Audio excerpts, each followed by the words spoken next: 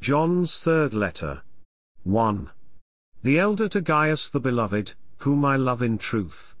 Beloved, I pray that you may prosper in all things and be healthy, even as your soul prospers. For I rejoiced greatly when brothers came and testified about your truth, even as you walk in truth. I have no greater joy than this, to hear about my children walking in truth.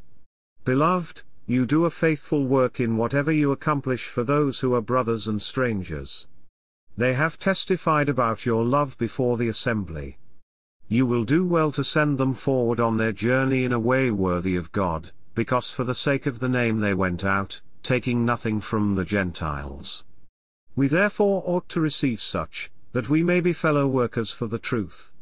I wrote to the assembly, but Diotrephes, who loves to be first among them, doesn't accept what we say. Therefore, if I come, I will call attention to his deeds which he does, unjustly accusing us with wicked words. Not content with this, he doesn't receive the brothers himself, and those who would, he forbids and throws out of the assembly. Beloved, don't imitate that which is evil, but that which is good. He who does good is of God. He who does evil hasn't seen God.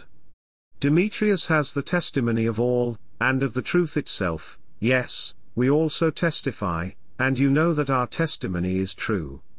I had many things to write to you, but I am unwilling to write to you with ink and pen, but I hope to see you soon. Then we will speak face to face. Peace be to you. The friends greet you. Greet the friends by name.